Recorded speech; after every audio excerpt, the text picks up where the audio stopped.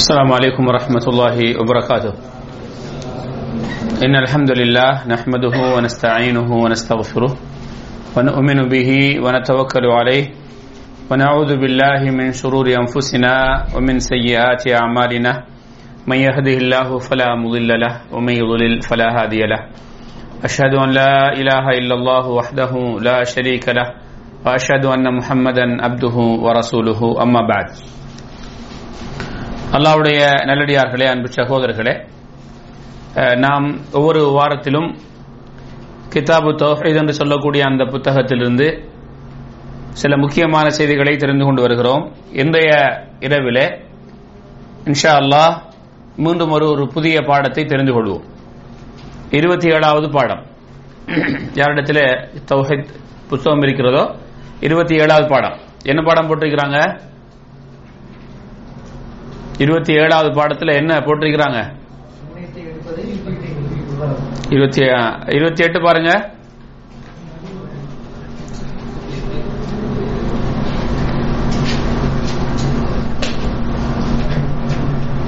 அடுத்த பாடம் துர்ச்சகுணம். துர்ச்சகுணம் பார்க்கறது கூடுமா கூடாதா அப்படிங்கிற ஒரு செய்தி இங்கே இமாம் அவர்கள் குறிப்பிடுகின்றார்கள். உங்களுக்கு தெரியுமா அப்படின்னா என்னன்னு தெரியுமா? சகுனம் பார்க்கறது அப்படின்டா தெரியுமா? சகுனம் பார்க்கறது தெரியுமா? பூனை கூர்க்க இருக்கிறது. அப்புறம் தடங்கண்டா எப்படி? விதவை பெண் நமக்கு முன்னால போனால் வாசப்பாடு தட்டினா, கால் தட்டினாவா தலை தட்டினாவா? எது தட்டினாலும், கால் அரடினாலும் தலை தட்டினாலும் சரி. இப்படி பல தவறான ஒரு மூட நம்பிக்கைகள் நம்முடைய சமூகத்திலே இருந்துகிட்டும் இருக்குது. ஆனால் அந்த காலத்தில் முதல்ல அதிகமா இருந்தது. இப்ப இன்ஷா அல்லாஹ் இப்படியான சில பிரச்சாரங்களால் என்ன செய்யப்பட்டிருக்கிறது? அது குறைந்திருக்கிறது. உங்கள்கிட்ட யார்ட்டையாவது இன்னும் இருக்குதா? இல்ல பாதி இருக்குதா? எப்படி இல்ல ஹைர் அல்ஹம்துலில்லாஹ். இருந்தாலும் சமூகத்தில் இருக்கிறது. அதனால அது சம்பந்தமான செய்திகளை நாம் பார்ப்போம். பாபு மா ஜா ஃபி தத்யுரி, அதாவது இந்த துர்ச்சாகனம் பார்க்கறதை பற்றிய ஒரு பாடம் அப்படிங்கிற தலையங்கத்திலே இமாம் அவர்கள் இங்கே தலையங்கம் விட்டு அதற்கு அது இல்ல அப்படிங்கிறதுக்காகத்தான் இந்த முதல் ஆயத்தாக இதை கொண்டு வந்திருக்கிறாங்க. என்ன ஆயத்து? சூரத்துல் ஆராஃபுடைய 131வது ஆயத்து. ஃபைதா ஜாஅத்ஹுமுல் ஹஸனா, அஊது பில்லாஹி மினஷ் ஷைத்தானிர் ரஜீம். ஃபைதா ஜாஅத்ஹுமுல் ஹஸனா قالوا لنا هذه وإن تصبهم سيئة يطيروا بموسى ومن معه ألا إنما طائرهم عند الله ولكن أكثرهم لا يعلمون. அதாவது மூசா அலைஹிஸ்ஸலாம் அவருடைய காலத்திலே நடந்த ஒரு சம்பவத்தை அல்லாஹ் சுப்ஹானஹு வ தஆலா இங்கே சொல்லி காட்டுகிறார். என்ன நடந்தது? மூசா அலைஹிஸ்ஸலாம் அவருடைய காலத்தில் ஃபிரௌனும் அவருடைய கூட்டத்தாரும் மூசா அலைஹிஸ்ஸலாம் அவர்களுக்கு எதிராக நடந்தவர்கள், தவறான நம்பிக்கையில் இருந்தவர்கள். மூசா அலைஹிஸ்ஸலாம் அவர்களுடைய அந்த காலத்தில் அந்த ஃபிரௌனுடைய கூட்டத்தினர் என்ன சொல்லுவாங்கண்டா, அவர்களுக்கு ஏதாவது ஒரு நலவு வந்து விட்டால், நல்ல காரியங்கள் அவர்களுக்கு நடந்து விட்டால் அவர்கள் சொல்லுவார்களாம், இது எங்களுக்குரியது, இது நாங்க தான் எதை என்ன செஞ்சோம் செய்தோம், நாங்க செய்தால் இதிலே வெற்றி எங்களுக்கு கிடைக்கும் என்று தங்களுக்கு அந்த நலவுக்கு நாங்க தான் காரணம், எங்களுடைய முயற்சி தான் காரணம் என்று தங்களின் பக்கம் அதை சேர்த்துக் கொள்வார்களா? வயின் துசிபுகும் செய்யாத்துன், அவர்களுக்கு ஏதாவது ஒரு முசீபத்து, ஒரு கஷ்டங்கள் வந்துவிட்டால் எத்தையரு பிமூசா வமம் மஅஹ், மூசா அலைஹிஸ்ஸலாம் அவர்களையும் அவர்களுடன் இருக்கக்கூடிய அவங்களுடைய தோழர்களையும் அதுக்கு காரணம் சொல்லுவார்களாம். இந்த பிரச்சனை வந்ததுக்கு எங்கட ஊர்ல, இந்த நஷ்டம் வந்ததுக்கு எங்க ஊர்ல, இந்த வருஷம் மழை பெய்யாம இருந்ததுக்கு, இந்த வருஷம் விளைச்சல்ல குறைவு ஏற்பட்டதுக்கு காரணம் யாரு? இந்த மூசாவும் மூசாவுடைய கூட்டம் தான் அப்படின்னு சொல்லுவாங்களாம் அலைஹிஸ்ஸலாம். அல்லாஹ் அவர்களுக்கு அதுக்கு விடையாக சொல்கிறான், அலா தெரிந்து கொள்ளுங்கள், இன்னமா தாயிருஹும் இந்தல்லாஹ். அல்லாஹ் என்ன சொல்லான்? அவர்கள் சகுனமாக மூசா அலைஹிஸ்ஸலாம் அவர்களை சொல்லுகின்றார்களே, அது அப்படி அல்ல. இதுக்கு இப்னு அப்பாஸ் சொல்லாங்க, விளக்கம் சொல்லாங்க, அவர்களுக்கு அல்லாஹ் சுப்ஹானஹு வ தஆலா எதை ஏற்பாடு செய்தானோ, எதை விதித்தானோ அதுதான் அவர்களுக்கு நடக்கிறது என்று அல்லாஹ் சுப்ஹானஹு வ தஆலா சொல்லி காட்டான். அலா இன்னமா தாயிருஹும் இன்தல்லாஹ்.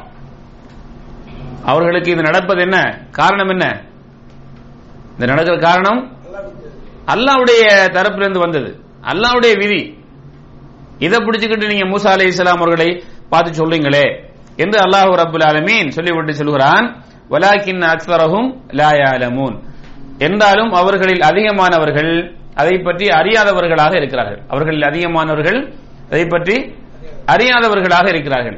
தெரியாம சொல்றாங்க, அறியாமையின் காரணமாக இந்த மாதிரி சொல்றாங்க என்று சொல்லி அந்த காலத்திலே நடந்த சம்பவத்தை அல்லாஹ் ரசூலுல்லாஹி ஸல்லல்லாஹு அலைஹி வஸல்லம் அவர்களுக்கு சொல்லி காட்டுகிறான். அவன் என்ன அர்த்தம்? நம்ம சமூகத்திலேயும் இப்படிப்பட்ட சிந்தனை உள்ளவர்கள் இருக்கிறார்கள், இது தவறு, இதற்கும் ஒருவருக்கும் ஒரு செயலுக்கும் சம்பந்தம் கிடையாது என்று ரப்புல் ஆலமீன் சகுனம் பார்ப்பதை, இந்த துர்ச்சாரணம் பார்ப்பதை தப்பு என்று சொல்லி காட்டுகிறான், இது தவறு என்று சொல்லி காட்டுகின்றான். அதே போல அல்லாஹ் சுப்ஹானஹு வ தஆலா சூரத்து யாசீனிலேயும் இதே போன்ற ஒரு செய்தியை சொல்லி காட்டுகிறார். 36வது அத்தியாயம் 19வது ஆயத்திலேயும் ரப்புல் ஆலமீன் என்ன செய்கிறான்? இதை சொல்லி காட்டுகிறார்.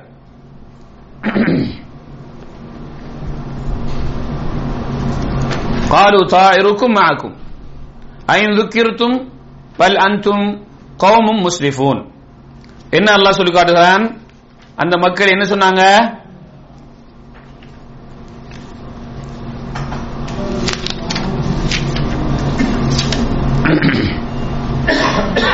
قالوا إنا تطيرنا بكم لئن لم تنتهوا لنرجمنكم وليمسنكم منا عذاب أليم. அல்லாஹ் சுப்ஹானஹு வ தஆலா அந்த மக்களை பார்த்து சொல்லுகிறான், என்ன சொல்லான்? உங்களை நாங்க என்ன செஞ்சோம்? உங்களை கொண்டு நாங்கள் துர்ச்சாவனம் பார்க்குகின்றோம். அதாவது நீங்க இந்த மக்களிடத்துல இந்த செய்திகளை, இந்த ஏகத்துவத்தை சொன்னதுனால எங்க ஊர்ல என்ன ஆயிட்டு?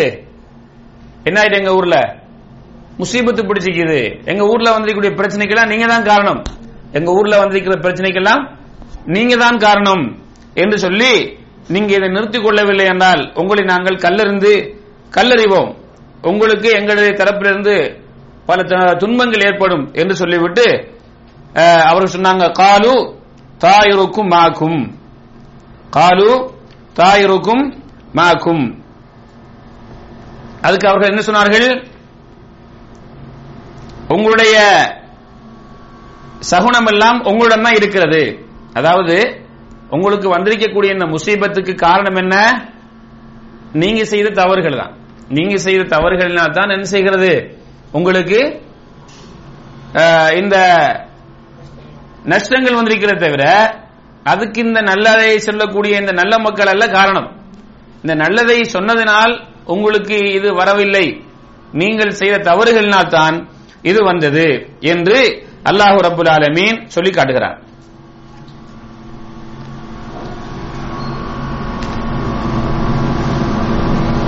ரசூலுல்லாஹி ஸல்லல்லாஹு அலைஹி வஸல்லம் அவர்களை இந்த சமூகத்துக்கு ஒரு நல்லதை சொல்றதுக்காக அனுப்புறான். அவங்களுக்கு நல்லதை சொன்னதுனால என்ன செய்றாங்க? நீங்க தான் எங்களுடைய ஆபத்துகளுக்கெல்லாம், எங்களுடைய முசீபத்துகளுக்கெல்லாம் காரணம். அதுக்கு அவர்கள் என்ன சொன்னாங்க? உங்களுடைய முசீபத்துக்கு காரணம் நீங்க தான், உங்களுக்கு வந்த ஆபத்துக்கு காரணம் நீங்க தான், நீங்க செய்த தவறு தான். ஐந்துக்கிருத்தும், நீங்கள் ஒரு நல்ல காரியத்தை நினைவூட்டப்பட்டால் நாங்க உங்களுக்கு மறுமையை பற்றி நல்ல காரியங்களை பற்றி நினைவூட்டுகிறோம். அப்படி நினைவூட்டப்பட்டாலுமா நாங்கள் தவறு செய்வதாக எங்களுடைய தரப்பிலிருந்து வர உங்களுக்கு வந்த பிரச்சனைகளுக்கெல்லாம் நாங்கள் காரணம் என்று சொல்லுகின்றீர்கள். பல் அன்தும் கௌமும் முஸ்ரிபூன், நீங்கள்லாம் என்ன எல்லை கடக்கக்கூடிய சமூகம், எங்கள் மீது இதை அவதூறாக சொல்கின்றீர்கள் என்று அல்லாஹ் சுப்ஹானஹு வ தஆலா அந்த காலத்திலே உள்ள மக்கள் அந்த நபிமார்களை எப்படி சொன்னார்கள் என்று சொல்லி காட்டுகிறார். அந்த நபிமார்களை எப்படி சொன்னார்கள் என்று சொல்லி காட்டுகிறார். அப்போ இந்த பழக்க வழக்கம் அந்த காலத்திலேயே என்ன செய்திருக்கிறது? இருந்திருக்கிறது. இந்த துர்ச்சகனம் பார்க்கக்கூடிய வழக்கம் அந்த காலத்திலே என்ன செஞ்சிருக்கிறது? இருந்திருக்கின்றதுங்கிற செய்தியை ரப்புல் ஆலமீன் இந்த 2 வசனங்களின் மூலமாக நமக்கு சொல்லி காட்டுகிறார். என்ன சொல்லி காட்டுறான்? நமக்கு வரக்கூடிய பிரச்சனைகளுக்கு யாரும் எதுவும் காரணம் இல்லை, அது அல்லாஹ்வுடைய தரப்பிலிருந்து வருகிறது. அல்லாஹ்வுடைய ஏற்பாட்டினால் வருகிறது. அதே போல நாம் செய்த தவறுகளும் நம்முடைய முசீபத்துகளுக்கு காரணம். அல்லாஹ் என்ன சொல்கிறான்? லஹரல் ஃபஸாது ஃபில் பர்ரி வல் பஹ்ரி பிமா கஸபத் ஐதின் நாஸ். இந்த உலகத்திலே தண்ணீராக இருந்தாலும் சரி, தரையாக இருந்தாலும் சரி, குழப்பங்கள் ஃபித்னாக்கள் ஏற்படுவதாக இருந்தால் நீங்கள் செய்த குற்றங்கள் என்று அல்லாஹ் சொல்றானா இல்லையா? அப்ப நமக்கு வரக்கூடிய ஆபத்துகளுக்கு அல்லது நமக்கு வரக்கூடிய சில முசீபத்துகளுக்கு ஒன்று அல்லாஹ்வுடைய எல்லாம் அல்லாஹ்வுடைய ஏற்பாடு தான். அடுத்தது நாம் செய்த சில தவறுகள் என்ன செய்கின்றது? அதற்கு பரிகாரமாக, அதற்கு அல்லாஹ் தண்டனையாக இதை தருகிறான். அத இன்னொரு நல்ல மனிதரை காட்டி நீங்க தான் இந்த முசீபத்துக்கு காரணம் என்று சொல்வது இது துச்சகனம். அப்ப அந்த துச்சகனம்ங்கிற ஒன்றை நம்ம என்ன செய்யக்கூடாது? நம்ப கூடாது.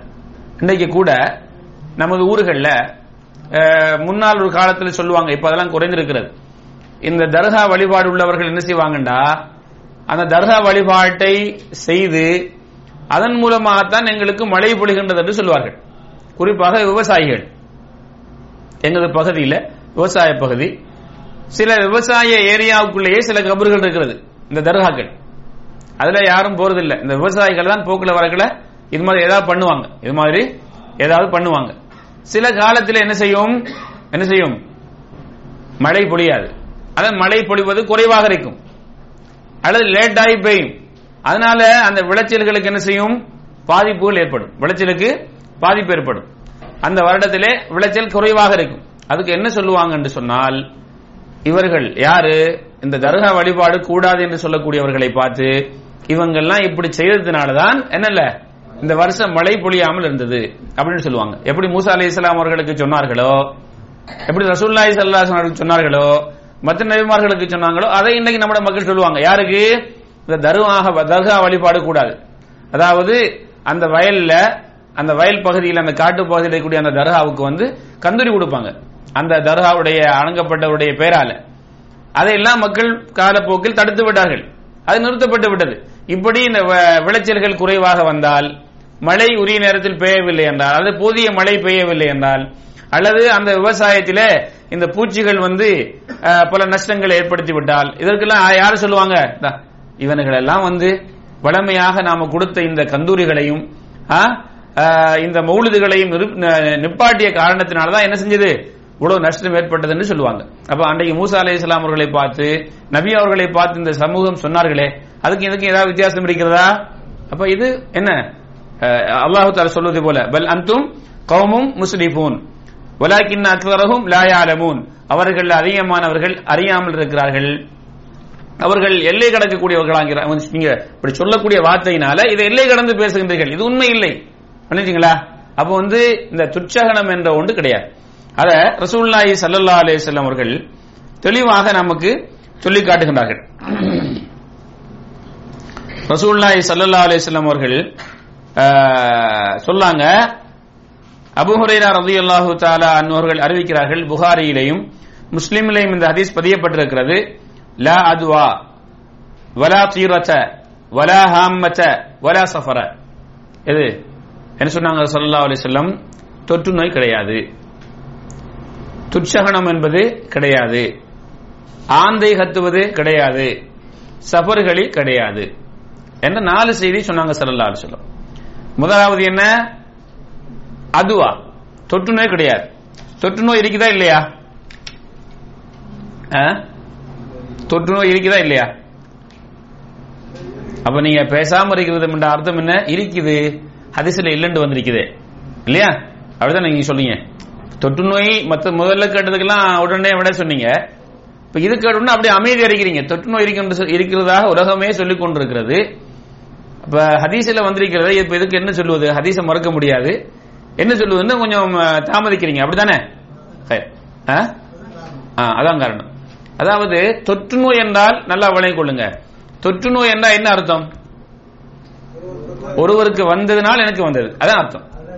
அப்ப நம்ம முஸ்லீம்கள் நம்முடைய நம்பிக்கையில ஒன்று என்னண்டா, ஈமானுடைய அர்கானுகள்ல, ஈமானுடைய கடமைகள்ல ஒரு கடமை என்ன? 5வது கடமை, 6வது வல் கத்ரி கைரிஹி வ ஷர்ரிஹி. அல்லாஹ்வுடைய விதியை நம்பணும். அது ஹைரான விதியா இருந்தாலும் சரி, ஷர்ரான விதியா இருந்தாலும் நம்ம நம்பணும் இல்லவா? அப்படித்தானே? அப்போ விதி என்று ஒன்று நமக்கு அல்லாஹ் எழுதிருக்க, அவருக்கு வந்ததுனாலதான் எனக்கு வந்ததுன்னு சொன்னா விதியை நம்பல. அல்லாஹ் எனக்கு இதை தரல, அவர் தான் எனக்கு தந்தார், அவருக்கு வந்ததுனால்தான் எனக்கு வந்தது என்ற ஒரு நிலைப்பாடு வருகிறதா இல்லையா? அதை இஸ்லாம் தடுக்குது. ஆனால் சில நோய் இருக்கிறது, அந்த நோயில சில கிருமிகள் இருக்கிறது. அந்த கிருமிகள் வேகமாக பரவும். அந்த கிருமிகள் என்ன செய்யும்? வேகமாக பரவும். அப்படி சொல்லுங்க. அந்த கிருமிகள் என்ன செய்யும்? வேகமாக பரவும். இப்படித்தான் சொல்லணுமே தவிர அது தொற்று நோயினால் வந்ததுன்னு சொல்லக்கூடாது. அப்படி என்ன கலாவை நாம விதி என்ன செய்யறோம்? மறுக்கிறோம். விளங்கிட்டா இல்லையா உங்களுக்கு? சில கிருமிகள் வேகமாக பரவாது, சில கிருமிகள் என்ன செய்யும்? வேகமாக பரவும். அது இன்றைக்கு கண்டுபிடிக்கப்பட்ட உண்மை. நாம் அதை மறுக்கவில்லை, அது வேகமாக பரவுறது.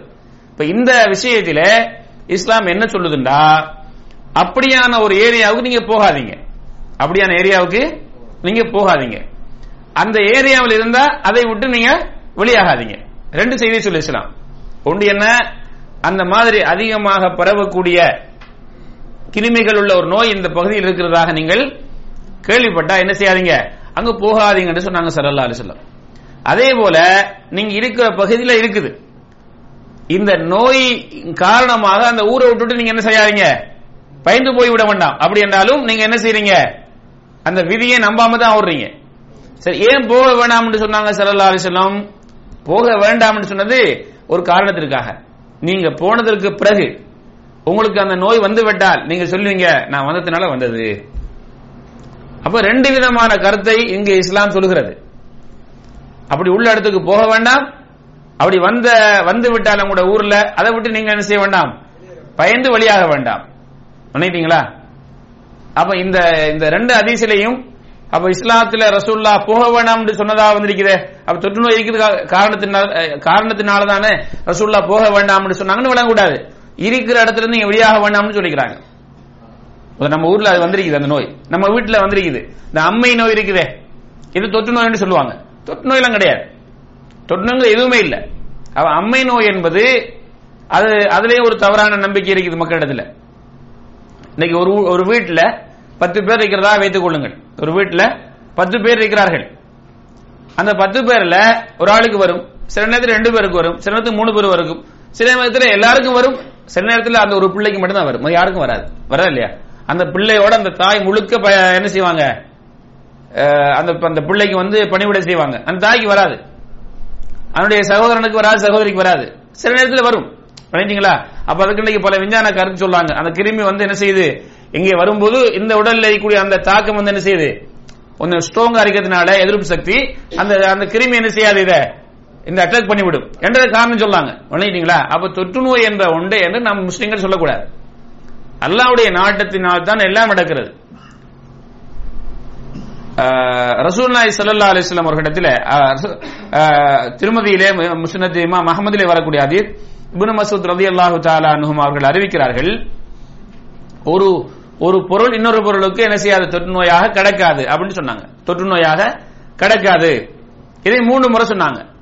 அப்போது ஒரு கிராமவாசி எழுந்து கேட்கிறார், அல்லாஹ்வுடைய தூதரே, சில அந்த ஒரு விதமான, அதாவது ஒட்டகத்துடைய வாயிலிருந்து ஆரம்பிக்கக்கூடிய ஒரு நோய், ஒட்டகத்துடைய உதடுகள்ல இருந்து ஆரம்பிக்கிற ஒரு நோய் உண்டு. அந்த நோய் என்ன செய்யுது, ஒரு தோல் வியாதி. அந்த நோய் அதிலிருந்து ஆரம்பிக்குது, அல்லது அதனுடைய வால்ல இருந்து ஆரம்பிக்கும். ஒட்டகத்துடைய வால்ல இருந்து ஆரம்பிக்கும். அது என்ன செய்யும், ஒரு நல்ல திரகாதுரமான ஒட்டகையா இருக்கும், அதுக்கு இந்த நோய் வரும். பிறகு என்ன செய்யும், அந்த ஒட்டகத்தில் அந்த ஒட்டக பட்டியல இருக்கக்கூடிய எல்லா ஒட்டகங்களுக்கும் அந்த நோய் வர ஆரம்பிச்சிடும். அப்படின்னு என்ன யாரும் சொல்லலாம், நீங்க தொற்று நோய் இல்லைங்கிறீங்க, ஒட்டகத்தில் எப்படி ஒரு நிலை இருக்குது, ஒரு நோய்க்கு ஒரு ஒட்டகத்தான் வருது, எல்லா ஒட்டகத்துக்கும் அது பரவி விடுகிறது. ரசூலுல்லாஹி ஸல்லல்லாஹு அலைஹி வஸல்லம் அவர்கள் சொன்னாங்க, ஃபமன் அஜ்ரபல் அவ்வல, முதல்ல ஒரு ஒட்டகத்துக்கு இந்த நோய் வந்தீங்க இல்லையா, அது எங்க இருந்து வந்தது அப்படின்னு கேட்டாங்க. அதுக்கு சொல்லிட்டு சொன்னாங்க ஸல்லல்லாஹு அலைஹி வஸல்லம், லா அதுவா, தொற்று நோய் இல்லை. வலா தீரத துர்ச்சகனம் இல்லை, வலா ஹாமத ஆந்தை கிடையாது, வலா சஃபர சபர்களை கிடையாது. கலக்கல்லாஹு குல்ல நஃப்ஸ் ஒவ்வொரு ஆத்மாவை அல்லாஹ் படைச்சான். அதனுடைய ஹயாத்தையும் அதனுடைய உயிர் வாழ்வையும் அதனுடைய முசீபத்துகளையும் அதனுடைய ரிஸ்கையும் அல்லாஹ் எழுதிட்டான். பிறகு என்ன எப்படி தொற்று நோய் அதுக்கு வந்ததுனால அங்க போனதுனாலதான் என்று எப்படி சொல்லுவீங்க நீங்க என்று ஒரு யகீன் ஒரு உறுதியை நமக்கு ஸல்லல்லாஹு அலைஹி வஸல்லம் வளர்த்தாராங்க. மனுஷனுக்கு இயற்கையில் நோய் வரும், அது அல்லாஹ்வுடைய ஏற்பாடு, அப்படித்தான் இதை நினைச்சுக்கோங்க. அப்படி என்றால் இந்த ஒட்டகத்தினால் தான் மற்ற ஒட்டகத்துக்கு வந்ததா நீங்க சொன்னீங்கன்னா முதல் ஒட்டகத்துக்கு எங்க இருந்து வந்துக்குது? அல்லாஹ் தான் கொடுத்தான், இதுக்கு அல்லாஹ் தான் கொடுத்தான். இரண்டாவது ஒட்டகத்துக்கும் மூணாவது ஒட்டகத்துக்கும் நாலாவது ஒட்டகத்துக்கும் யார் கொடுத்தது? அல்லாஹ் தான் கொடுத்தான். அப்படி என்று ரசூலுல்லாஹி ஸல்லல்லாஹு அலைஹி வஸல்லம் அவர்கள் சொன்னாங்க. விளங்கிட்டீங்களா? அப்ப நம்ம தொற்று நோய்ங்கிற அந்த பேச்சுக்கு என்ன இல்ல இடம் கிடையாது. வர ஹதீஸ்ல வர ரசூலுல்லாஹி ஸல்லல்லாஹு அலைஹி வஸல்லம் சொன்னாங்க, இந்த என்னது அதாவது தொலியில வரக்கூடிய ஒரு நோய் மஜ்தூம், ஃபிர்ர மினல் மஜ்தூம் ஃபிராரக மினல் அஸத், என்ன சொல்றது அதுக்கு? ஆமா, அதுக்கு ஒரு பேர் சொல்லுவாங்க. அந்த மாதிரி ஒரு நோய் உண்டு. அதுல இருந்து நீங்க என்ன செய்யுங்க, அசது சிங்கத்திலிருந்து விரண்டு ஓடுற மாதிரி விரண்டு ஓடுங்கன்னு சொன்னாங்க. சிங்கத்திலிருந்து பயந்து ஓடுற மாதிரி. எதுக்கு சொன்னாங்க ஸல்லல்லாஹு அலைஹி வஸல்லம்? எதுக்கு சொன்னாங்க? அந்த மாதிரியான இடத்துக்கு போக வேண்டாம். போயிட்டா உனக்கு என்ன செய்யும்? தவறான நம்பிக்கை வந்துவிடும். அதே நேரத்தில் ஸல்லல்லாஹு அலைஹி வஸல்லம் அவர்கள் என்ன செய்றாங்க, அப்படிப்பட்ட ஒருவரை திருமதியிலே அபுதாவுதிலே வரக்கூடிய ஹதீஸ், அப்படிப்பட்ட ஒருவரை ரசூலுல்லாஹி ஸல்லல்லாஹு அலைஹி வஸல்லம் அவங்க தன்னுடைய சாப்பிடக்கூடிய அந்த தட்டையில நீங்களும் சேர்ந்து சாப்பிடுங்கன்னு சொன்னாங்க ஸல்லல்லாஹு அலைஹி வஸல்லம். ரசூலுல்லாஹ் அவங்களுக்கு என்னது உறுதியான ஈமான் இருந்தது. அப்ப ஓட சொன்னாங்கன்னு ஒரு ஹதீஸ் வருது. ரசூலுல்லாஹ் சாப்பிடுறாங்க கூட அந்த மனுஷனை கூப்பிட்டு நீ வா நீங்களும் வாங்க அப்படின்னு தன்னுடைய சஹன்லேயே நீங்களும் கையை வச்சு சாப்பிடுங்க. குல் பிஸ்மில்லா சிகத்தம் பில்லா வதவக்கல அலை வதவக்குலன் அலை, அல்லாஹ் மீது நம்பிக்கை வைத்து அல்லாஹ்வுடைய உறுதியை கொண்டு நம்பி பிஸ்மி சொல்லி சாப்பிடுங்க, ஒண்ணும் வராது அப்படின்னு நாங்க ஸல்லல்லாஹு அலைஹி வஸல்லம். அப்ப இது அவருடைய நம்பிக்கையை பொறுத்தது. அப்படிப்பட்டவங்களோட சேர்ந்து நீங்க இருக்கிறது உங்களோட நம்பிக்கை, உங்களோட இஸ்லாம் தடுக்கல. ஆனா ஏன் அந்த இடத்துக்கு போக கூடாதுன்னு சொன்னதுண்டா என்ன அடிப்படையில்? நம்பிக்கை குறைஞ்சாக்களா இருந்தா அங்க போனதுக்கு பிறகு அந்த பிரச்சனை வந்தா என்ன சொல்லுவாங்க? அத அங்க போகனத்தினாலதான் எனக்கு வந்தது. அப்ப என்ன செஞ்சதும் இவர் ஈமான்ல ஒரு கோளாறு ஏற்பட்டுரும். அந்த நிலையை முன்கூட்டி ரசூலுல்லாஹ் தடுக்கிறதுக்காக சொன்னாங்க. உங்களுக்கு நம்பிக்கை இருக்குது உறுதிக்குன்னா பிஸ்மில்லாஹ் போங்க, பிரச்சனை இல்லை. அல்லாஹ் அவ என்னல்ல தொற்று நோய் என்பது இல்லை இஸ்லாத்திலே. அதே போல வலா தீரத்தை நாம பேசிக்கொண்டிருக்கூடிய இந்த தலையங்கம் துச்சானம் என்பது கிடையாது. அதாவது அந்த காலத்தில் என்ன செய்வாங்கன்னு சொன்னால், அவருடைய ஒரு பிரயாணத்துக்காக வழியாகிறாங்க, ஒரு காரியம் செய்ய போறாங்க. என்ன செய்வாங்களாம்? அவங்க பார்த்த முறை ஒரு பறவைய அப்படியே பறக்க விடுவாங்களாம். அது வலது பக்கம் பறந்தா நம்முடைய இந்த பிரயாணம் நல்லது என்று சொல்லுவாங்க, இடது பக்கம் பறந்தா சரியில்லை திரும்பிடுவாங்க. அல்லது பறவைகள் உள்ள அந்த கூடுகளுக்கு என்ன செய்வாங்களாம்? கல்லு வீசுவாங்களாம். மரங்கள்ல அதுல பறவைகள் தங்கியிருக்கும் இல்லையா, அதுக்கு என்ன செய்வாங்க? கல்லு வீசுவாங்க. வலது பக்கம் பறந்தா நல்ல பிரயாணம் போலாம் அப்படிம்பாங்க, இடது பக்கம் பறந்தா போகக்கூடாது. அதே சேம் நாம் இன்னைக்கு செய்யறோம். நீங்க சொன்னீங்க இல்லையா துர்ச்சகனம் என்று சொன்னா, ஒரு பிரயாணம் போறதுக்கு முதல்ல நீங்க எல்லாம் வெளிநாட்டுக்கு வர போறீங்கன்னு வைங்க, இன்னைக்கு பிரயாணம் செய்யற நாள், அந்த நம்பிக்கை உள்ள ஊர் என்ன செய்வாங்க? பிரயாணத்துக்கு ரெடி ஆகிக்கிறாரு, ஒரு ஆள் போய் ரோட்டை கிளியர் பண்ணுவார். எப்படி பாப்பாரு? போய் சொல்லுவாரு, இவரை பாப்பாரு, கருப்பு நாய் இல்ல, கருத்த பூனை இல்ல, விதவை பெண் கிடையாது, அதாவது குறக்குடம் வைக்குது. இப்ப தண்ணி அள்ளாம போறது, தண்ணி அள்ளத்துக்கு போறாங்க, அந்த குடத்துல ஒன்றும் இல்ல. இப்படிப்பட்ட யாரும் வந்தா நிறகுடம்னா பிரச்சனை இல்ல, தண்ணி அள்ளிட்டு வரா பிரச்சனை இல்ல. குறக்குடம் என்பது என்ன? இப்ப தண்ணி அள்ள போறாங்க, தண்ணி அள்ளத்துக்கு போறாங்க. இப்படியானவர்கள் வந்தா இவர் சொல்லுவாங்க, இப்ப வர வேண்டாம், கொஞ்சம் நில்லுங்க, இது இப்ப உங்களுக்கு ஒரு டேஞ்சரான ஒரு நிலைப்பாடு இருக்கிறது, அதெல்லாம் கிளியர் பண்ணிட்டு இப்ப சீக்கிரம் வாங்க வாங்க சீக்கிரம் வாங்க, இது மாதிரி எதுவும் வந்து வாரத்துக்கு முன்னால பிறகு அதுக்கு பிறகு வாகனத்தில் ஏற்றி கொண்டு போவாங்க. ரசூலுல்லாஹி ஸல்லல்லாஹு அலைஹி வஸல்லம் சொன்னாங்க, வலா தீரத்தை, அதெல்லாம் கிடையாது. அல்லாஹ் உனக்கு எழுதிருக்கிறான் பிஸ்மில்லாண்டு வலது காலை வைத்து என்ன தவக்கல்து அலல்லாஹ் லா ஹவுல வலா குவத இல்லா பில்லாஹ். இதான் ஒரு முஸ்லீம் தன்னுடைய வீட்டை விட்டு எங்க போறதுக்கு அண்ணன் சரி சின்ன பிரயாணமோ பெரிய பிரயாணமோ வெளியில போக்கல, இதான் நம்ம ஓதணும். பிரயாண துவா அல்லாஹ்ட துவா கேளுங்க, யா அல்லாஹ் என்னுடைய பிரயாணத்திலே வெற்றியை கொடு, இந்த காரியத்திலே வெற்றியை கொடு. அதுக்கு பிறகு வரக்கூடியது அல்லாஹ்வுடைய ஏற்பாடு. நான் சொன்னனே அவனுக்கு போகாதான்னு சொல்லி கருப்பு பூனை நிக்கிறா போகாதான்னு சொல்லி கேட்டானா என்ன பேச்ச, அதனால அவனுக்கு வந்தது. இது என்னது துச்சகனம் லாத்தீரத்தை இப்படிதான் ஆகிறல்ல. கருத்த பூனை என்னது, அது ஒரு பிராணி. சரி, அப்ப உன் தாய் விதவை, தாயிட்ட சொல்ல மாட்டியா? போக்குள்ள தாயோட முகத்தை பார்த்துட்டு போக மாட்டியா? நீ போற வாகனத்தில் எத்தனையோ விதவைகளை சந்திப்பாய, விமானத்தில் எத்தனை விதவை சந்திப்பாய. அப்ப இதெல்லாம் ஒரு மூட நம்பிக்கை இல்லையா? அப்ப அந்த காலத்தில் இருந்திருக்கிறது. ஸல்லல்லாஹு அலைஹி வஸல்லம் அவர்கள் என்ன செய்யறாங்க, அதெல்லாம் இல்ல அப்படி என்று சொல்லி தடுத்து விடுகிறார்கள் ஸல்லல்லாஹு அலைஹி வஸல்லம் அவர்கள். இக்ரிமா ரலியல்லாஹு தஆலா அவங்க சொல்லாங்க, இப்னு அப்பாஸ் ரலியல்லாஹு தஆலா அன்ஹு அவர்களிடத்தில் நாங்கள் உட்கார்ந்து கொண்டிருந்தோம். அப்போது ஒரு பறவை என்ன செய்தது, சத்தம் போட்டு பறந்துகிட்டு போனது, சத்தமாக, அதாவது அவனுடைய சத்தத்தை வெளிப்படுத்திக் கொண்டு. அப்போது அந்த கூட்டத்தில் இருந்த ஒருவர் சொன்னாராம், ஹைர் ஹைர், நல்லது நல்லது அப்படின்னாராம். இந்த பறவை கத்திட்டு நல்லது நல்ல விஷயமா நடக்கும் அப்படின்னு சொல்லி. அப்போது இக்ரிமா இப்னு அப்பாஸ் ரலியல்லாஹு தஆலா சொன்னாங்க, லா ஹைரா வலா ஷர்ர, நல்லதும் இல்ல கெட்டதும் கிடையாது. உடனே அதை என்ன செய்றாங்க, தடுக்கிறாங்க. இது என்னது, ஒரு பறவை கத்திட்டு போனா அது என்ன நல்லது சொல்லுவாங்க, காகம் கத்தினா என்ன சொல்லுவாங்க, ஏதோ நடக்க போகுது அப்படிம்பாங்க. காகம் கத்துறது இறை தேடி கத்தும், அவனுடைய இயல்பான பண்பு. ஒரு வீட்டிலையும் என்ன செய்யும், கத்தும், விறகெடுக்கும், அல்லது இறையை கண்டால் எல்லா காகங்களையும் அழைக்கும், அது கத்துவதால் சொல்லுவாங்க. ஊர்ல காகம் கத்துதாப்பா, ஊர்ல விவசாயத்துக்கு போய்ப்பாங்க ஆக்கள், அல்லது கடலுக்கு போய்ப்பாங்க, ஏதோ ஒரு ஆபத்தான செய்தி சொல்ல வந்திருக்கிற மாதிரி வெறுச அப்படிம்பாங்க. போதுமில்லா, காகம் நமக்கு என்ன செய்தி சொல்ல வருவது, அது நல்ல செய்தி கெட்ட செய்தி சொல்ல வருமா? அது அதனுடைய இயல்பான பண்பை வெளிப்படுத்துகிறது. இது அறிவு குறைந்த மக்கள் இப்படி பேசுறாங்க, விளையாண்டீங்களா? அப்ப இந்த தவறான நம்பிக்கை அவங்கள்ட்ட வரக்கூடாது என்று இப்னு அப்பாஸ் ரலியல்லாஹு தஆலா அவங்க என்ன செய்றாங்க, அதை தடுத்து விடுறாங்க. அதே போல ஸல்லல்லாஹு அலைஹி வஸல்லம் அவர்கள் சொல்லக்கூடிய இன்னும் ஒரு செய்தியை பாருங்க.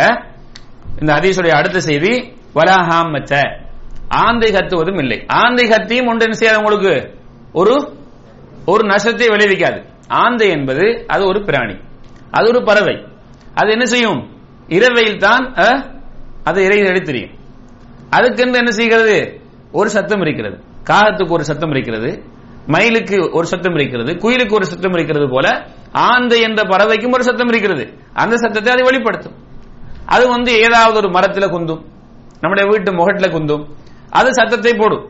இப்ப என்ன சொல்லுவாங்கடா, அல்லாஹ் இந்த பறவை கத்திட்டே, அப்ப நம்முடைய வீட்டில் யாராவது மௌத்தாக போறாங்க, அல்லது நம்முடைய ஏரியாவில் யாராவது என்ன செய்ய போறாங்க, மௌத்தாக போகின்றார்கள். எனக்கு இன்னும் நினைவு இருக்கிறது, நான் சிறிய ஒரு வயதில் இருக்கும்போது எங்களுடைய அந்த பகுதியில் இந்த முள்ளு மரம் இருக்குது, முள்ளு முறுக்க மரம் சொல்லி அந்த மரத்துல அது அதிகமாக குந்தி சத்தம் போடும், இப்படி கத்து, ஒரு விதமான பயமான சத்தமா இருக்கும் அது பாக்குறதுக்கு. அப்ப என்னுடைய மூத்தம்மா, அதாவது எங்களுடைய வாப்பாவுடைய அம்மா, அந்த காலத்துல அவங்கள்ட்ட உள்ள நம்பிக்கை, நான் அவங்களுடைய யாரையும் குறை சொல்ல வரல, அந்த காலத்துல உள்ள ஒரு நம்பிக்கை என்ன சொல்லுவாங்கன்னா, அதை வெரசுங்கம்னு சொல்லுவாங்க. விளக்கு எடுத்துட்டு போய் வெரசுவாங்க.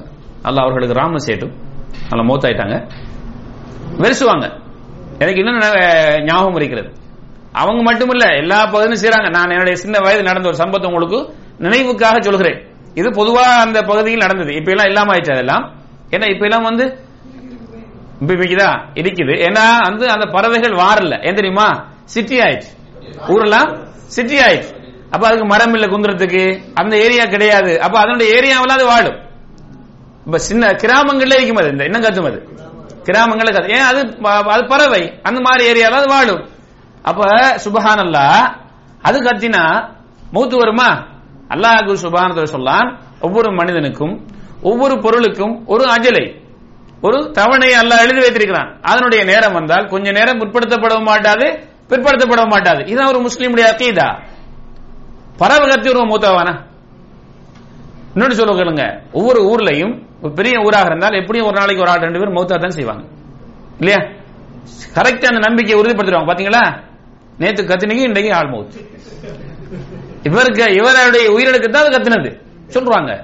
அதை மக்கள் நம்புறாங்க. இது ஒரு தவறான நம்பிக்கையா இல்லையா? ஒரு முஸ்லீம் இடத்துல இருக்கக்கூடாத நம்பிக்கை. அப்ப மூட நம்பிக்கை. ஆந்த கத்தி யாரும் மௌத்தாகுவதில்லை. அப்ப இங்கெல்லாம் மக்கள் மௌத்தாகிறாங்களே, இங்க ஆந்தையும் இல்ல ஒன்றும் இல்லையே, எப்படி மௌத்தாகிறாங்க? அப்ப முட்டாள்தனமான ஒரு மூட நம்பிக்கை. அதே போன்று வலா சஃபர, சஃபர்களி என்பதும் இல்லை. சஃபர் மாதத்தை ஒரு பீடை உள்ள மாதம், ஒரு முசீபத் உள்ள மாதம், அந்த மாதத்திலே நல்ல காரியங்கள் செய்யக்கூடாது. அப்ப அன்றைக்கு இருந்தது இந்த முசீபத். ரசூலுல்லாஹ் அவங்க அன்றைக்கு இதை செஞ்சு சொல்றாங்க, சஃபர் நல்ல மாதம் இல்ல என்று நீங்க சொல்லக்கூடாது. எல்லா மாதத்தை போன்றும் சஃபரும் ஒரு நல்ல மாதம் தான். ஒரு நாளோ ஒரு மாதமோ ஒரு ஒரு வருடமோ அல்லது எதுவோ நல்லது கெட்டதுன்னு நம்ம பிரிக்க கூடாது. எல்லா நாட்களும் நல்ல நாட்கள் தான். எல்லா நாட்களிலும் ஒவ்வொரு மனிதனுக்கும் நலவு நடக்கும், கெடுதி நடக்கும், அல்லது நலவு நடக்கும் அல்லது கெடுதி நடக்கும், அது ரெண்டும் நடக்கும். பண்ணிட்டீங்களா?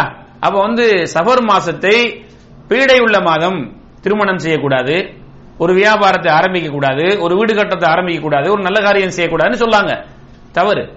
நினைத்தீங்களா? இதுக்கு சில காரணம் சொல்லுவாங்க. ரசூலுல்லாஹி ஸல்லல்லாஹு அலைஹி வஸல்லம் இந்த சஃபர் மாதத்தில் தான் என்ன செஞ்சாங்களாம், நோயாக இருந்தார்களாம் என்று சொல்வார்கள். ரசூலுல்லாஹி ஸல்லல்லாஹு அலைஹி வஸல்லம் சஃபர்ல மட்டும் நோயாளிகள், அதுக்கு மற்ற மாதங்களில் இருந்திருக்கிறாங்க. அப்ப ரசூலுல்லாஹி ஸல்லல்லாஹு அலைஹி வஸல்லம் ரபீஉல் அவ்வல்லையும் என்ன செஞ்சாங்க, நோயாத்தான் இருந்தாங்க. ரசூலுல்லாஹ் ரபீஉல் அவ்வலுடைய 12ஆம் நாள் தான் மரணிக்கிறாங்க ஸல்லல்லாஹு அலைஹி வஸல்லம். அப்பயும் நோயா இருந்தாங்க. அப்ப நோயா இருக்கிறதுனால அந்த மாசம் பீடையுள்ள மாதம் எப்படி சொல்வது? அதுக்காக அந்த 3வது கிழமைய என்ன ஒடுக்கத்து போதன் என்று சொல்லி அதுல தவறான நம்பிக்கைகள், மா இலையில் எழுதுறது, பீங்கான்ல எழுதுறது, இப்படி பல மூட நம்பிக்கைகளை செஞ்சு அந்த நாள்ல சாப்பாடு ஆக்கி எடுத்துக்கொண்டு கடல், அதாவது குளங்களிலே ஆறுகளிலே போய் குளித்துக் கொண்டு குடும்பமாக சென்று வயல்வெளிகளிலே அல்லது புல்லு தரைகளிலே போய் சாப்பிடுவது, இது ஒவ்வொரு பகுதிகளில் இருக்குது, ஒரு பகுதி இல்லாமல் இருக்குது. ஏதாம் அந்த முசீபத்தை கழிக்க போறாங்களாம் என்றெல்லாம் சொல்லாங்களா இல்லையா? அது மாதிரி அந்த 3வது புதன்கிழமை அல்லது 2வது புதன்கிழமை ஒடுக்கது புதன் என்று சொல்லி அதுக்கு சில தண்ணிகள் ஓதி குடிப்பது, இதெல்லாம் மூட நம்பிக்கை. எல்லா முஹர்ரத்திலிருந்து திரும்ப துல்ஹஜ் வரைக்கும் உள்ள அந்த அத்தனை நாட்களும் அத்தனை மாதங்களும் நல்ல மாதங்கள் தான். நீங்க நல்ல வேலை செஞ்சா அது நல்ல மாதம், நீங்க கெட்ட வேலை செஞ்சா கெட்ட மாதம். ஒவ்வொரு மனிதனுக்கும் என்ன ஹைரும் வரும் ஷர்ரும் வரும். அதனால சஃபர் மாசம் பீடை உள்ள மாதம் என்று நீங்கள் கழிக்க கூடாது. ஸல்லல்லாஹு அலைஹி வஸல்லம் அவர்கள் தன்னுடைய சில மனைவிமாரை என்ன செஞ்சாங்க, சஃபர்ல தான் திருமணம் முடித்திருக்கிறார்கள். சஃபர் மாதத்தில் தான் திருமணம் முடித்திருக்கிறார்கள். நம்ம எல்லாம் அதுக்கு என்ன செய்யக்கூடாது, சஃபர் மாசத்தில் திருமணம் முடிக்கக்கூடிய வாய்ப்பு இருந்தும் இது பீடை உள்ள மாதம் உண்டு, அதை விட்டு விட்டு அடுத்த மாதத்துக்கு போக கூடாது. இந்த மாசம் உங்களுக்கு முடிக்கிறதுக்கு வாய்ப்பு வசதி இல்லைன்னா பிரச்சனை இல்லை. ஆனா இந்த மாசம் தான் முடிக்கிறதுக்கு எல்லாம் இருக்குது, ஆனா இது பீடைங்கிற காரணத்தினால இதை விடுறது, இப்படிலாம் செய்யக்கூடாது. இதே இந்த அடிப்படையில் இன்னும் ஒரு சில செய்திகளை பார்ப்போம். நம்முடைய பகுதிகளில் உள்ள ஒரு பிற மூட நம்பிக்கை என்னன்னு சொன்னா, நமக்கு ஒரு வீடு கட்ட நிலம் இருக்கு, மனை இருக்கு, இதுல வீடு கட்டுவோம். வீடு கட்டத்துக்காக நம்ம ஒரு பிளான் பண்றோம். அதுல சில பகுதிகளை கழிச்சிடுவாங்க, அதுல வீடு கட்ட மாட்டாங்க. ஏன்னா அந்த பகுதி என்னையாம், அதுக்கு ஒரு கோடி அல்லது என்னமெல்லாம் சொல்லுவாங்க, அதாவது அது முஸ்லிமத்து உள்ள பகுதியாம். அதுல வீடு கட்டினா அந்த வீட்டுல அமைதி இருக்காது. அப்படிங்கிறதா இல்லையா? அதான் இன்னொன்று பாருங்க, ஒரு நிலத்துல நாம நமக்குள்ள அளவு எத்தனை பேச்சஸ், இந்த இத்தனை பேச்சஸுக்குள்ள எனக்கு ஒரு வீடு கட்டணும்னா நம்ம என்ன செய்ய மாட்டோம், அந்த திறமை இல்லாமல் இருக்கும். அப்ப அந்த சரியா அந்த இடத்துக்குள்ள கரெக்டா ஒன்றும் மிஸ் ஆகாம அதுல நமக்கு சரியான முறையில நமக்கு அதை சேஃபாக எடுத்துறணும்னா அதுக்கு அந்த கலை படித்தவங்க இருக்கிறாங்க, அவங்ககிட்ட போய் எனக்கு இந்த எத்தனை பேஜஸுக்குள்ள எனக்கு இந்த மாதிரியான ஒரு வீடை எனக்கு பிளான் பண்ணி கொடுங்க, ஒரு மேற்கொண்டு போட்டு கொடுங்க, அது பிரச்சனை இல்லை, அது பிரச்சனை இல்லை. அவர் அழகா போட்டு தருவார். நம்ம சொல்ல மாதிரி எனக்கு இப்படி இத்தனை பாத்ரூம் கொண்டு, இத்தனை கிச்சன் கொண்டு, இத்தனை ரூம் கொண்டு, இத்தனை பெட்ரூம் எல்லாம் நம்ம சொன்ன மாதிரி அவர் செஞ்சிருவார். அதை நான் பேச வரல. இந்த நம்பிக்கையின் அடிப்படையில இந்த நிலத்துல எங்க பகுதியில் சொல்லுவாங்க சாமூல அப்படிம்பாங்க. அந்த பகுதிகளில் கட்டக்கூடாது வீடு, கட்டினா முஸ்லிபத்து வருமா? சனி மூலை என்ன, சனி மூலை ஞாயிறு மூலை எல்லாம். அதாவது நீங்க பாருங்க சவுதி அரேபியா எல்லாம் பாருங்க, அடுத்தது பெரிய பெரிய சிட்டிகளை பாருங்க, எல்லா நாட்டிலையும் ஒரு இஞ்சி விட மாட்டாங்க, ஒரு என்ன செய்ய மாட்டாங்க, ஒரு இஞ்சி விட மாட்டாங்க. அடுத்த சுவரோட இந்த சுவரை ஒட்டி தான் கட்டுவாங்க. அவ்வளவுக்கு மதிப்புள்ள நிலங்கள். எங்கேயாவது விடுறாங்களா? சனி மூலிலாம் விடுறாங்களா? சனி இல்ல, ஞாயிறும் இல்ல, எல்லாம் கட்டு. அதாவது அந்த கம்பெனிக்காரனுக்கு ஒரு எக்ரிமெண்ட் பண்ணுவாங்க, இந்த மாதிரி எனக்கு அடி கொடு, எவ்வளவு காசு இவ்வளவு காசு இந்தா ஆரம்பி வேலையை, அவன் ஆரம்பிச்சிருவான் வேலையை. அப்ப இது தவறு. அதே மாதிரி ஞாயிற்றுக்கிழமை சனிக்கிழமை எல்லாம் வீடு கட்ட ஆரம்பிக்க கூடாது. நல்ல காரியத்தை அது நீளமான நாளாம்.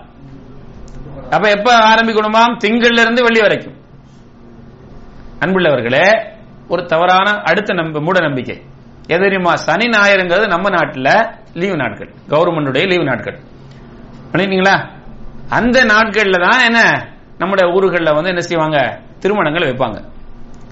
அது திருமணம் வைக்கலாமா? அது நீளமான நாளாம். அந்த திருமணம் நீடிச்சிருக்கணுமா? வீடெல்லாம் கட்டக்கூடாதாம். அந்த நாட்கள்ல வீடு கட்ட ஆரம்பிச்சா அந்த நாள் சீக்கிரமாக முடியாதாம். இந்த வீடு கட்டி முடியாதாம். நாள் செல்லுமா வீடு கட்டி முடியறதுக்கு. எது? சனி ஞாயிற்றுக்கிழமை. ஏன் தெரியுமா? அது நீளமான நாளாம். எவ்வளவு மூட நம்பிக்கை! அவுதுபில்லா. அப்ப அன்றைக்கு 48 மணி நேரமா? அன்றைக்கு 24 மணி நேரம் தான். நம்மகிட்ட காசு பணம் இல்ல, அதனால சீக்கிரமா முடியல வீடு கட்டி. காசு பணத்தை கொடுத்து பாருங்க, டக்கு டக்குன்னு 2 மாசத்துல கட்டி வந்து போயிருவான். அப்ப எதுக்கு திருமணத்தை அந்த நாட்கள்ல வைக்கிறாங்கன்னா எல்லா மக்களும் கலந்துக்கிறதுக்கு ஒரு வாய்ப்புங்கிறதுக்கு தான். விளையாட்டீங்களா? இப்படியான பல மூட நம்பிக்கைகள். அடுத்து அந்த வீடு கட்டும் போது இந்த இடத்துல அது சொல்லிக் கொடுப்பாரு, இந்த இடத்துல பெட்ரூம் வரணும். நமக்கு இந்த இடத்துல பெட்ரூம் வைக்கிறதுக்கு விருப்பம் இல்ல, இங்கதான் வரணும். இல்ல, இந்த இடத்துல பெட்ரூம் வச்சீங்கன்னா நமக்கு முசீபத். உனக்கு கிச்சன் இங்கதான் வைக்கணும், இங்க வந்தா முசீபத். இப்படி எல்லாம் சொல்லிக் கொடுப்பாங்க. இவருக்கு இவருக்கு விருப்பம் இல்லை இந்த இடத்துல பெட்ரூம் வர்றது. ஆனா நம்மளுக்கு சாத்திரக்காரர் சொல்லிட்டாரு, அல்லது அவர் சொல்லிட்டாரு, இதுக்கு இங்க மாத்தினீங்க உங்களுக்கு முசீபத் வந்துடும். இது என்னது? உங்களுக்கு விருப்பப்படி நீங்க வீட்டை கட்டுங்கள். சில வீடு கட்டக்கூடிய கட்டு வேலை செய்யக்கூடியவர்கள், குறிப்பாக இது தமிழ்நாட்டு சகோதரர் சொல்லுவாங்க, முஸ்லீம் அல்லாதவங்க கட்டுவாங்களாம். அவன் நில வைக்கல என்ன சொல்லணும்? அவனுடைய மந்திரம் எல்லாம் பூஜை எல்லாம் பண்ணி தான் கட்டுவானா. அளவு இந்த அளவு தான் வைக்கணும். அப்படி நீங்க விரும்பல வீடு கட்டுறவங்க, நீங்க தான் பணம் எல்லாம் கொடுக்குறீங்க, அவனுக்கு கூலியை நீங்க தான் கொடுக்குறீங்க. ஆனா என்ன செய்வானாம்? நான் கட்ட மாட்டான் அப்படிமானா. கட்டினா எனக்கு பிரச்சனைன்னு சொல்லி அவன் அவுட் பண்ணிட்டு ஒரு ஆளை கொண்டாங்க. நான் எனக்கு அது அடுத்த பிரச்சனை. அப்ப நான் எனக்கு வீடு கட்டும் போது என்னுடைய விருப்ப பிரகாரம் கட்டவனும் இந்த மூட நம்பிக்கை இல்ல. நீங்க உங்களுக்கு விருப்ப பிரகாரம் எங்கேயாவது பெட்ரூம் வைங்க, பாத்ரூம் வைங்க, கிச்சனை வைங்க, ஆனா இங்க வச்சதான் பறக்கத்து வரும். அல்லது சூரியன் உதிக்கிற பக்கம் தான் வாசல் வைக்க வேண்டும், அப்படி உண்டு. சூரியன் உதிக்கிற பக்கம் தான் வாசல் வைக்கணுமாம், சூரியன் மறைகிற பக்கம் வாசல் வைக்க கூடாதாம் உங்களுடைய வீட்டு வாசல். இப்படி எல்லாம் சொல்லுவாங்க. இதெல்லாம் என்ன? மூட நம்பிக்கைகள். உங்க விருப்ப பிரகாரம் கட்டுங்க. நினைக்கிறீங்களா? உங்க விருப்ப பிரகாரம் நீங்கள் கட்ட வேண்டும். அது மாதிரி வீடு கட்டக்கல அடிக்கல் நாட்டுவதற்கு ஒரு ஆளை கூட்டிட்டு வர்றது, அடிக்கல் நாட்டுக்கல அதுல என்ன செய்வது? அதாவது முதல் கல் வைக்கல அதுக்குன்னு சொல்லி என்னமெல்லாம் வைப்பாங்க, மஞ்சள் துண்டு, பிறகு என்னங்க பால் ஊத்துறது, சோளகம், தானியங்கள்லாம் போட்டு கட்டுறாங்க. என்னதுக்கு? தங்க காசு வைப்பாங்க. எதுக்கு? இதெல்லாம் முட்டாள்தனமான மூட நம்பிக்கைகள். பண்ணிட்டீங்களா? பிஸ்மில்லாண்டு இன்றைய காலத்துடைய கட்டடக்கலை என்ன சொல்லுகிறதோ அந்த சீமந்த போடுங்க, அந்த கல்லுகளை வைங்க, பிஸ்மில்லாண்டு கம்பியை வைங்க, கட்டிட்டே போங்க. அப்ப இஸ்லாம் இப்படிப்பட்ட மூட நம்பிக்கைகளை எல்லாம் இல்லை என்று அன்றைக்கே சொல்லிவிட்டது. 1400 ஆண்டுகளை தாண்டி நாம் என்ன செய்றோம்? இன்னும் அதுல அறிவு குறைவான விஷயமாக அறிவு இல்லாமல் இருந்து கொண்டிருக்கிறோம். ஆகவே இப்படியான மூட நம்பிக்கைகளை நாம் என்ன செய்யணும்? தூக்கி வீசிவிட வேண்டும், தூக்கி வீசிவிட வேண்டும். அதே போன்று மஷாலா நிறைய குறைந்திருக்கிறது. திருமண வீடுகள்ல குத்துவிளக்கு ஏற்றுவது. குத்துவிளக்கு ஏற்றுறது யாருடைய கலாச்சாரம்? இந்து கலாச்சாரம். அதே போல ஆலாத்தி எடுப்பது, முசீபத்துகளை நீக்கிக் கொள்வதற்கு. எதுக்கு ஆலாத்தி எடுக்கிறது? எதுக்கு எடுக்கிறது ஆலாத்தி? திருஷ்டி கழிக்கிறதுக்கு. அதனால என்ன திருஷ்டி கழிக்கப்படும்? இது நம்முடைய கலாச்சாரம் கிடையாது. அதே மாதிரி செம்புக்குள்ளே பாலை வைப்பது. இது செம்புக்குள்ள இது மசாலா எத்தனை காய்கள் தென்னங்காய் காய்க்க வேண்டிய அந்த பாலை அதை வெட்டி அதுல வைக்கிறது, இது நம்முடைய கலாச்சாரமா? அதே மாதிரி திருமண வீடுகளிலே பந்தல் கால் என்று சொல்லி அதிலே என்ன செய்வது, வாழை மரம் நாட்டுவது அல்லது அதனுடைய தேங்காய்களை கட்டி வைப்பது, இதெல்லாம் எங்களுடைய கலாச்சாரம் கிடையாது. ஒரு அழகுக்கு சில விஷயங்கள் செய்யுங்க, வருது வேற அந்த கலாச்சாரம் அல்லாத ஒன்றை செய்யுங்க. இதெல்லாம் நாங்கள் தவிர்ந்து கொள்ள வேண்டியது. அது நம்ம கூறப்படை என்று சொல்லுவாங்க. கூறப்படவை ஒரு பெண்ணுக்கு எவ்வளவு விலை மதிப்புள்ள ஆடை அணிங்க, பிரச்சனை இல்லை. இந்த கூரை என்று சொல்லுவாங்க இல்லையா, கூறப்படவை என்று, அது யாருடைய கலாச்சாரம்? எங்களுடைய கலாச்சாரமா? இந்து கலாச்சாரம் அப்படியே இல்லையா? அதாவது கூறப்படவை சொல்லுவாங்க இல்லையா, இந்த சருகுகள் வைத்து அதை அதை ஒரு பெண்ணுக்கு உடுக்கிறதுல பிரச்சனை இல்லை. அந்த புடவை தான் உடுக்க வேண்டும், அந்த புடவை தான் திருமண முதல் நாளில் உடுப்பாட்ட வேண்டும் என்ற ஒரு கலாச்சாரம் எங்க பதில் அழைக்கிறது.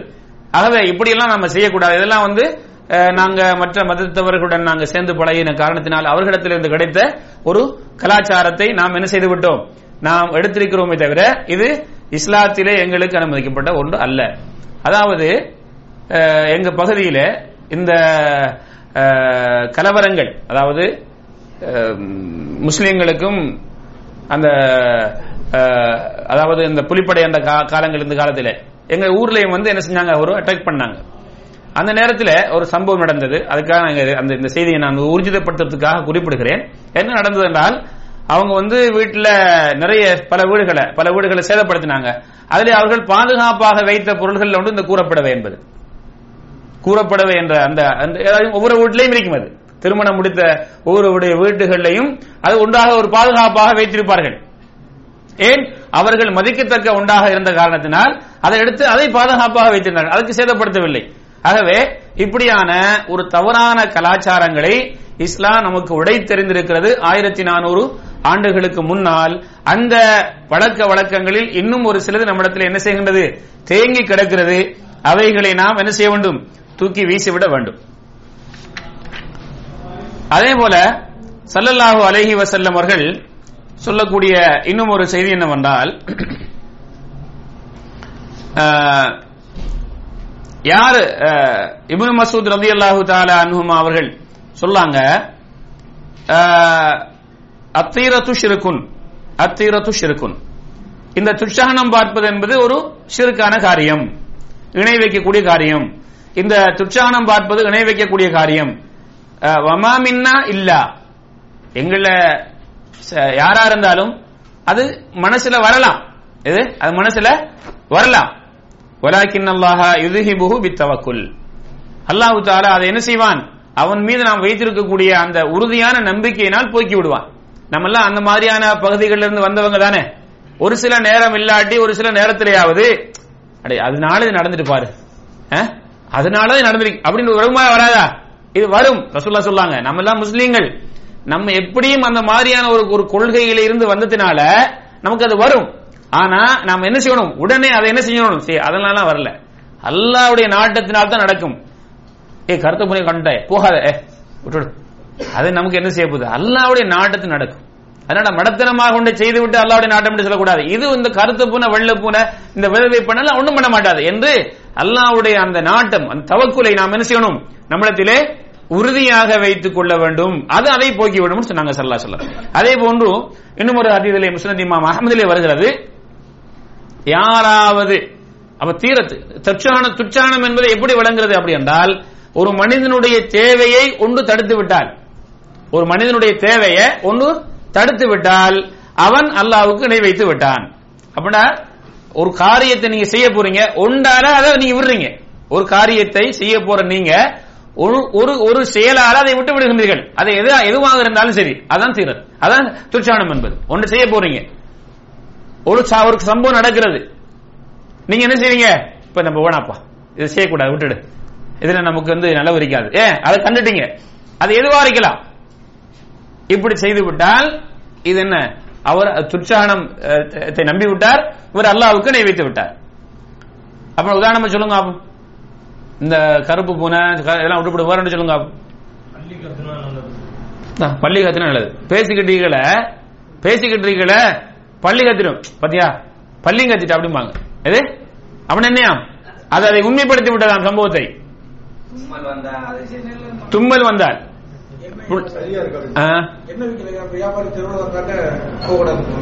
எதுக்கு இது மாதிரி நான் என்ன சொல்றேன்டா, நம்ம ஒரு காரியத்தை செய்யறது நினைக்கிறோம், ஒரு செயல்னால நம்ம அதை அப்படியே நிப்பாடுறோம், செய்யறது இல்ல.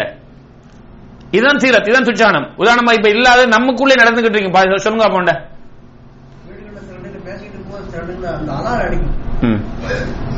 கரெக்டா அந்த டயத்துல பேசக்கூடாது. ஒரு சீரியல் பேசிக்கிட்டு போது ஆதார் அடிச்சிருப்பாரு, இதனால அடிச்சது நல்லது அப்படின்னு நல்லதுன்னு சொல்லுவாங்க. நல்லதுன்னு சொல்லுவாங்க. இது நல்லது, இது நல்லது. அப்ப நான் அப்படி கவனம் பாருங்களேன், நான் சொல்ல வந்த செய்தி அதல்ல. என்னண்டா, இப்ப நீங்க ஒரு இன்றைக்கு ஒரு காரியத்துக்கு ஒரு வேலைக்கு செய்ய போறது, ஒரு வேலைக்கு போறதுக்காக நீங்க நினைச்சிருப்பீங்க, அல்லது ஒரு இடத்துக்கு போறதுக்காக ஒரு ஆள் சொல்லுவார், ஏய் போகாதப்பா நீ. இப்ப அவர் என்ன செய்ய வராரு, நிறுத்திக் கொள்வார். உதாரணத்திற்கு ஏன் போகணும்னு சொல்லிட்டான், அவர் போகணும்னு சொல்லிட்டாரு,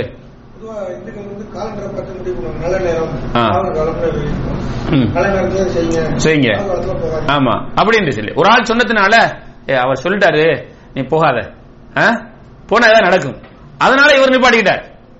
இப்படி அதாவது நீங்க உங்களுக்கு அது நலவான காரியம் போங்க, இவர் சொன்னதுனால அந்த காரியத்தை என்ன செய்யாது, போகாத என்று சொன்னதுனால அந்த காரியத்தை என்ன செய்யப்படாது. சகோதரர் அப்துல்லா ஒரு செய்தியை நினைவுபடுத்தினார். நல்ல காலம் பாக்குறது, நல்ல காலம் பாக்குறது, திருமணத்துக்கு நல்ல காலம் பார்த்துக்க, நல்ல காலம் கேட்டு போவாங்க. யார்கிட்ட ஒரு ஆள் இருப்பார் ஊர்ல, நல்ல காலம் கேட்டு போவாங்க. அது செல்லாமா, எல்லாம் ஒரு நல்ல காலம் தாங்க. பெண் அனுப்புறதுக்கு, திருமண அந்த நாளை நிர்ணயிக்கிறதுக்கு, அன்புள்ளவர்களே இது நம்முடைய கலாச்சாரம் கிடையாது. பண்ணிட்டீங்களா? அதாவது ரெண்டு தரப்பாருக்கும், ஆண் தரப்புக்கும் பெண் தரப்புக்கும் பொருத்தமான ஒரு நாள், அவங்களுக்கு பொருத்தமான இந்த அடிப்படையில் இல்ல, அவங்களுடைய பொருளாதாரம் அல்லது அந்த மாப்பிள்ளை பெண்ணுடைய உடல் அமைப்புகள், உடல் ஆரோக்கியம், அதே மாதிரி அவங்களுடைய எல்லா மக்களும் சேரக்கூடிய ரெண்டு தரப்பாரும் அந்த திருமண வைபவத்தில் கலந்துக்கிறதுக்கு பொருத்தமான நாள், லீவு காலங்கள். அதிகமாக என்ன செய்வாங்க, திருமணங்களை லீவு நாட்கள், ஸ்கூல் லீவு நாட்களே வைப்பாங்க. எல்லாரும் கலந்துக்கிறதுக்காக, தூரத்துல ஊர் சொந்தக்காரங்க இருப்பாங்க. இப்படி அதுக்கு செய்யலாம், பிரச்சனை இல்லை, அதுக்கு நாம பேசலாம். அப்படி இல்ல, அதை நான் பேச வரல. உதாரணமாக ஊர்ல ஒருவர் இருப்பாரு, அவர் தான் நல்ல காலம் சொல்லுவார், அவர்கிட்ட போய் டேட் இருக்க போறது. ஒரு ஊர்ல அப்படியான ஒரு ஆள்கிட்ட போனாங்களாம், நல்ல நல்ல டைம் சொல்ல அவர்கிட்ட போனோடனே அவர்கிட்ட இன்னொரு ஆள் பேசிக்கிட்டு இருக்கிறார். ஒரு ஆள் என்னுடைய வீட்டுல திருமணமாக செய்ய போறோம், ஒரு நல்ல நாள் சொல்லுங்க அப்படின்னு சொல்லி கேட்டுக்கிறார். இவர் ஒரு நாளை சொன்னாராம், சரி இந்த நாள்ல வைங்கன்னு சொல்லி அவர் கேட்டு போயிட்டார். இவர் கேட்பாரு, இவர் சொல்லுவாரு, சும்மாவா காசிக்கு அதுக்குன்னு சில முறைகளோட அவருக்கு நேரம் வாங்கிட்டு போகணும். அப்ப இவர் போனதுக்கு பிறகு அவருடைய ரெண்டு பேரும் ஃப்ரெண்டு, அவருக்கு நீ நல்ல காலம் சொன்னாய, எந்த அடிப்படையில் சொன்னாய், அன்றைக்கு தான் எனக்கு லீவு, ஏன்னா மத்த நாள்ல இவருக்கு ஷெட்யூல் இருக்குது, அன்றைக்கு தான் இவருக்கு ஃப்ரீ, அதுக்கு நல்ல நாள் சொல்லிக்கிறாரு அவர். பண்ணிட்டீங்களா? இது தவறுங்க, அவனு சொல்லக்கூடாது. அது மாதிரி ஒருவருக்கு திருமணம் பேசுறதுக்கு முதல்ல ராசி பாக்குறது, இவருக்கு ராசி ஒத்து போகுமா, இது எங்கட கலாச்சாரமா? அல்லாஹ் சுப்ஹானஹு வ தஆலா ஒரு ஆணை தெரிவு செய்வதற்கும் திருமணம் செய்வதற்கு, ஒரு பெண்ணை தெரிவு செய்வதற்கும் சில அடிப்படைகளை சொல்லிக்கிறாங்க. அது பொருத்தமா இருந்தா பேசுங்க, இந்த ஆணுக்கு இந்த பெண் பொருத்தமா, மார்க்க ரீதியில மற்ற மற்ற குணங்கள்ல சரியா இருக்குதா, பேசுங்க. ராசி எப்படி பார்க்க முடியும்? இந்த பொண்ணுடைய பேரை, இந்த மாப்பிளுடைய பேரை, அவங்களுடைய ரெண்டு பேருடைய பெற்றோருடைய பேரை, பிறந்த டேட்ட, இப்ப இவரு நம்மகிட்ட கேட்டா அவர்கிட்ட நாம ஏன் சொல்லணும், நீயே பார்த்து சொல்லு. நம்மகிட்ட கேட்பாரு, உங்களோட பேர் என்ன, மாப்பிளோட பொண்ணுடைய பேர் என்ன, ரெண்டு பேருடைய பெற்றோருடைய பேர் என்ன, எப்ப பிறந்தாங்க, எங்கள்கிட்ட கேட்டு நீ ராசி சொல்லுவதா இருந்தா ஒருவட்ட நான் ஏன் கேட்டு வரணும், நீயே சொல்லு பாப்ப எல்லாத்தையும். அவர்கிட்ட நீங்க கேளுங்க, என் பேர் சொல்லு, என் வாப்பம்மாட பேர் சொல்லு, நான் பிறந்த டேட்ட சொல்லு, நீயே ராசி சொல்லு, சொல்லுவாரா? ஏன் ஏமாறுறீங்க, ஏன் ஏமாறுறீங்க? அவங்க இதெல்லாம் இஸ்லாம் சொல்லக்கூடிய கலாச்சாரம் கிடையாது, இஸ்லாத்துக்கு மாற்றமான கலாச்சாரம். ரசூலுல்லாஹி ஸல்லல்லாஹு அலைஹி வஸல்லம் சொன்னாங்க, ஒரு செயல் ஒரு மனுஷனை அந்த செயலை செய்யாமல் தடுத்து விட்டால், இந்த கருத்து பூனை போனதோ, வெள்ளை பூனை போனதோ, விதவை வந்ததோ, பள்ளி எதுவோ ஒன்று நாம் செய்ய நினைத்து செயலை செய்யாமல் தடுத்து விட்டால் அவர் என்ன செஞ்சிட்டாரு, அவர் அல்லாஹ்வுக்கு இணை வைத்து விட்டார். இதுதான் சுச்சானம் என்பது. அப்ப சஹாபாக்கள் கேட்டாங்க, யா ரசூலல்லாஹ் இதுக்குரிய பரிகாரம் என்ன என்று கேட்டாங்க. அதுக்கு ஸல்லல்லாஹு அலைஹி சொன்னாங்க, அல்லாஹும்ம லா கைர இல்லா கைருக் வலா தைர இல்லா தைருக் வலா இலாஹ கைருக். என்ன, யா அல்லாஹ் நலவு என்பது உன்னிடத்திலிருந்து வரக்கூடியதை தவிர வரவில்லை. நலவென்றால் நீதான் அதை தர வேண்டும். துர்ச்சகனம் என்றால் அது உன்னிடத்திலிருந்து தான் வரணும். அதாவது ஒரு ஆபத்து வருவதாக அதை நீதான் தர வேண்டும். வலா இலாஹ கைருக், உன்னை அன்றி வேறு கடவுள் இல்லை, வேறு இறைவன் இல்லை என்று ரசூலுல்லாஹ் சொல்ல சொன்னாங்க. அப்ப ஒரு ஒன்று நமக்கு நம்முடைய வாழ்க்கையிலே ஒரு நஷ்டத்தை விளைவிக்காது, இதான் அர்த்தம். அல்லாஹ் தான் லாபத்தை தரக்கூடியவனும் நஷ்டத்தை விளைவிப்பனும். இந்த பூனையோ நாயோ பெண்ணோ என்ன செய்யாது, நமக்கு நஷ்டத்தை விளைவிக்காது என்ற செய்தியை ஸல்லல்லாஹு அலைஹி வஸல்லம் சொன்னாங்க. ஆகவே அன்புள்ளவர்களே, இப்படிப்பட்ட செய்திகளை நாம் நம்முடைய வாழ்க்கையில தவித்துக் கொள்ள வேண்டும். இந்த ஹதீசுகளை சொல்லக்கூடிய நேரத்தில் இன்னொரு ஹதீஸ் இமாம் சொன்னாங்க, லா அதுவா வலா தீரத வயுஜிப்னில் ஃபஅலு, தொற்றுநோய் இல்லை, துச்சவனம் இல்லை, ஃபால் என்னை ஆச்சரியப்படுத்துகிறது. ஃபால் என்றா என்ன யார சொல்லலாம்னு கேட்டபோது நல்ல வார்த்தை. என்ன நல்ல வார்த்தை என்னது? அப்ப ஒரு காரியம் ஒரு காரியத்தை காரணமா இருக்காது. ஆனா ஃபால் என்றா என்ன? நாம ஒரு ஆளை சந்திக்க போறீங்க, அவர் நோயா இருக்கிறார். நாம அவருக்கு என்ன சொல்ல தெரியுமா? நாங்க இதுக்கெல்லாம் நீங்க எப்படி செய்றீங்களே, நல்லா தானே இருக்கீங்க நீங்க, இதுக்கெல்லாம் சோர்ந்து போயிருக்கிறையா, இந்த நோய்க்கெல்லாம் கேட்டுட்டு கவலைப்படுறதா? நல்லா பார்த்த நல்ல ஒரு பெரிய ஒரு ஆரோக்கியமான ஆள் மாதிரி நல்ல வாலிபுரம் மாதிரி இருக்கிறீங்கடா, என்ன செய்யும், வர தூக்கி விடும் அப்படியே இல்லவா? என்ன செய்யும்? தைரியத்தை கொடுக்கும். அப்ப நல்ல வார்த்தை எனக்கு ஆச்சரியம். அப்ப நல்ல வார்த்தை சொல்லி ஒரு மனுஷனுடைய வாழ்க்கையில் என்ன செய்யுங்க, முன்னேற்றத்தை ஏற்படுத்துங்க. இன்னைக்கு பலரை பார்க்கிறோம், ஒருவனை அவர் சொல்லக்கூடிய வார்த்தையை வச்சு அவனை கீழ் காய்க்கிறார். நீ எல்லாம் எப்படி முன்னுக்கு வருவாய், நீ எல்லாம் எப்படி முன்னுக்கு வருவாங்கிறது, நீங்க எல்லாம் படிக்காதடா அப்படி. அப்ப இது என்ன செய்யும், அவன் இப்ப 4 பேர் சொல்லல என்ன செய்யும், அப்ப நம்ம படிச்சு வேற இல்ல. அன்னைக்கு உண்மையில சொல்ல ஒரு சகோதரர் சொல்லாரு, இதுவரைக்கும் என்னோட 3 பேர் என்று கேட்டாங்க, நீ என்ன இவ்வளவு மெலிஞ்சிட்டாய், உனக்கு சுகர் இருக்குதான்னு சொல்லி. நான் சொன்னேன், அவங்க எல்லாம் பேச தெரியாது, அவங்களுக்கு எல்லாம் பேச தெரியாது. இப்படி பேசலாமா? ஒருவரை போய் 2-3 பேர் பேசினா கலாஸ், இனி அவருக்கு சுகர் நோயே வந்துவிடும். இப்ப அவர் என்ன செய்வாரு, கவலைப்பட ஆரம்பிப்பார். கவலையின் காரணமாக சுகர் ஏற்பட்டு விடும். அப்ப நாம என்ன செய்யணும், இதெல்லாம் ஒரு பிரச்சனையா? எத்தனை பேர் இன்னைக்கு எல்லாருக்கும் சுகர் இருக்கதான் செய்யுது, இதுக்கெல்லாம் கவலைப்படுறியா? மருந்து வாங்கி சாப்பாடுல கொஞ்சம் கவனம் மாதிரி நல்ல உசாரத்தான் இருக்கிறாய். உண்மையில அவருக்கு இருந்தா என்ன செய்யணும், இப்படி அதான் ஒரு மனிதனுக்கு சந்தோஷத்தை ஏற்படுத்தக்கூடிய நல்ல வார்த்தைகள் இருக்குது. அது நல்ல ஒரு எனக்கு சந்தோஷமா இருக்கின்றது, ஆச்சரியப்படுத்துன்னு சொன்னாங்க ஸல்லல்லாஹு அலைஹி வஸல்லம். ஆக என் அருமை சகோதரர்களே, நாம் இப்படிப்பட்ட மூட நம்பிக்கைகளை நம்முடைய வாழ்க்கையிலே முற்றாக துறந்து விட வேண்டும். அல்லாஹ் ஒருவனே நல்லவை தரக்கூடியவனும் நஷ்டத்தை தரக்கூடியவனும். நாம் அவனிடத்திலே யா அல்லாஹ் நல்லவை தந்து விடு, நஷ்டத்திலிருந்து எங்களை பாதுகான்னு கேட்கணும்.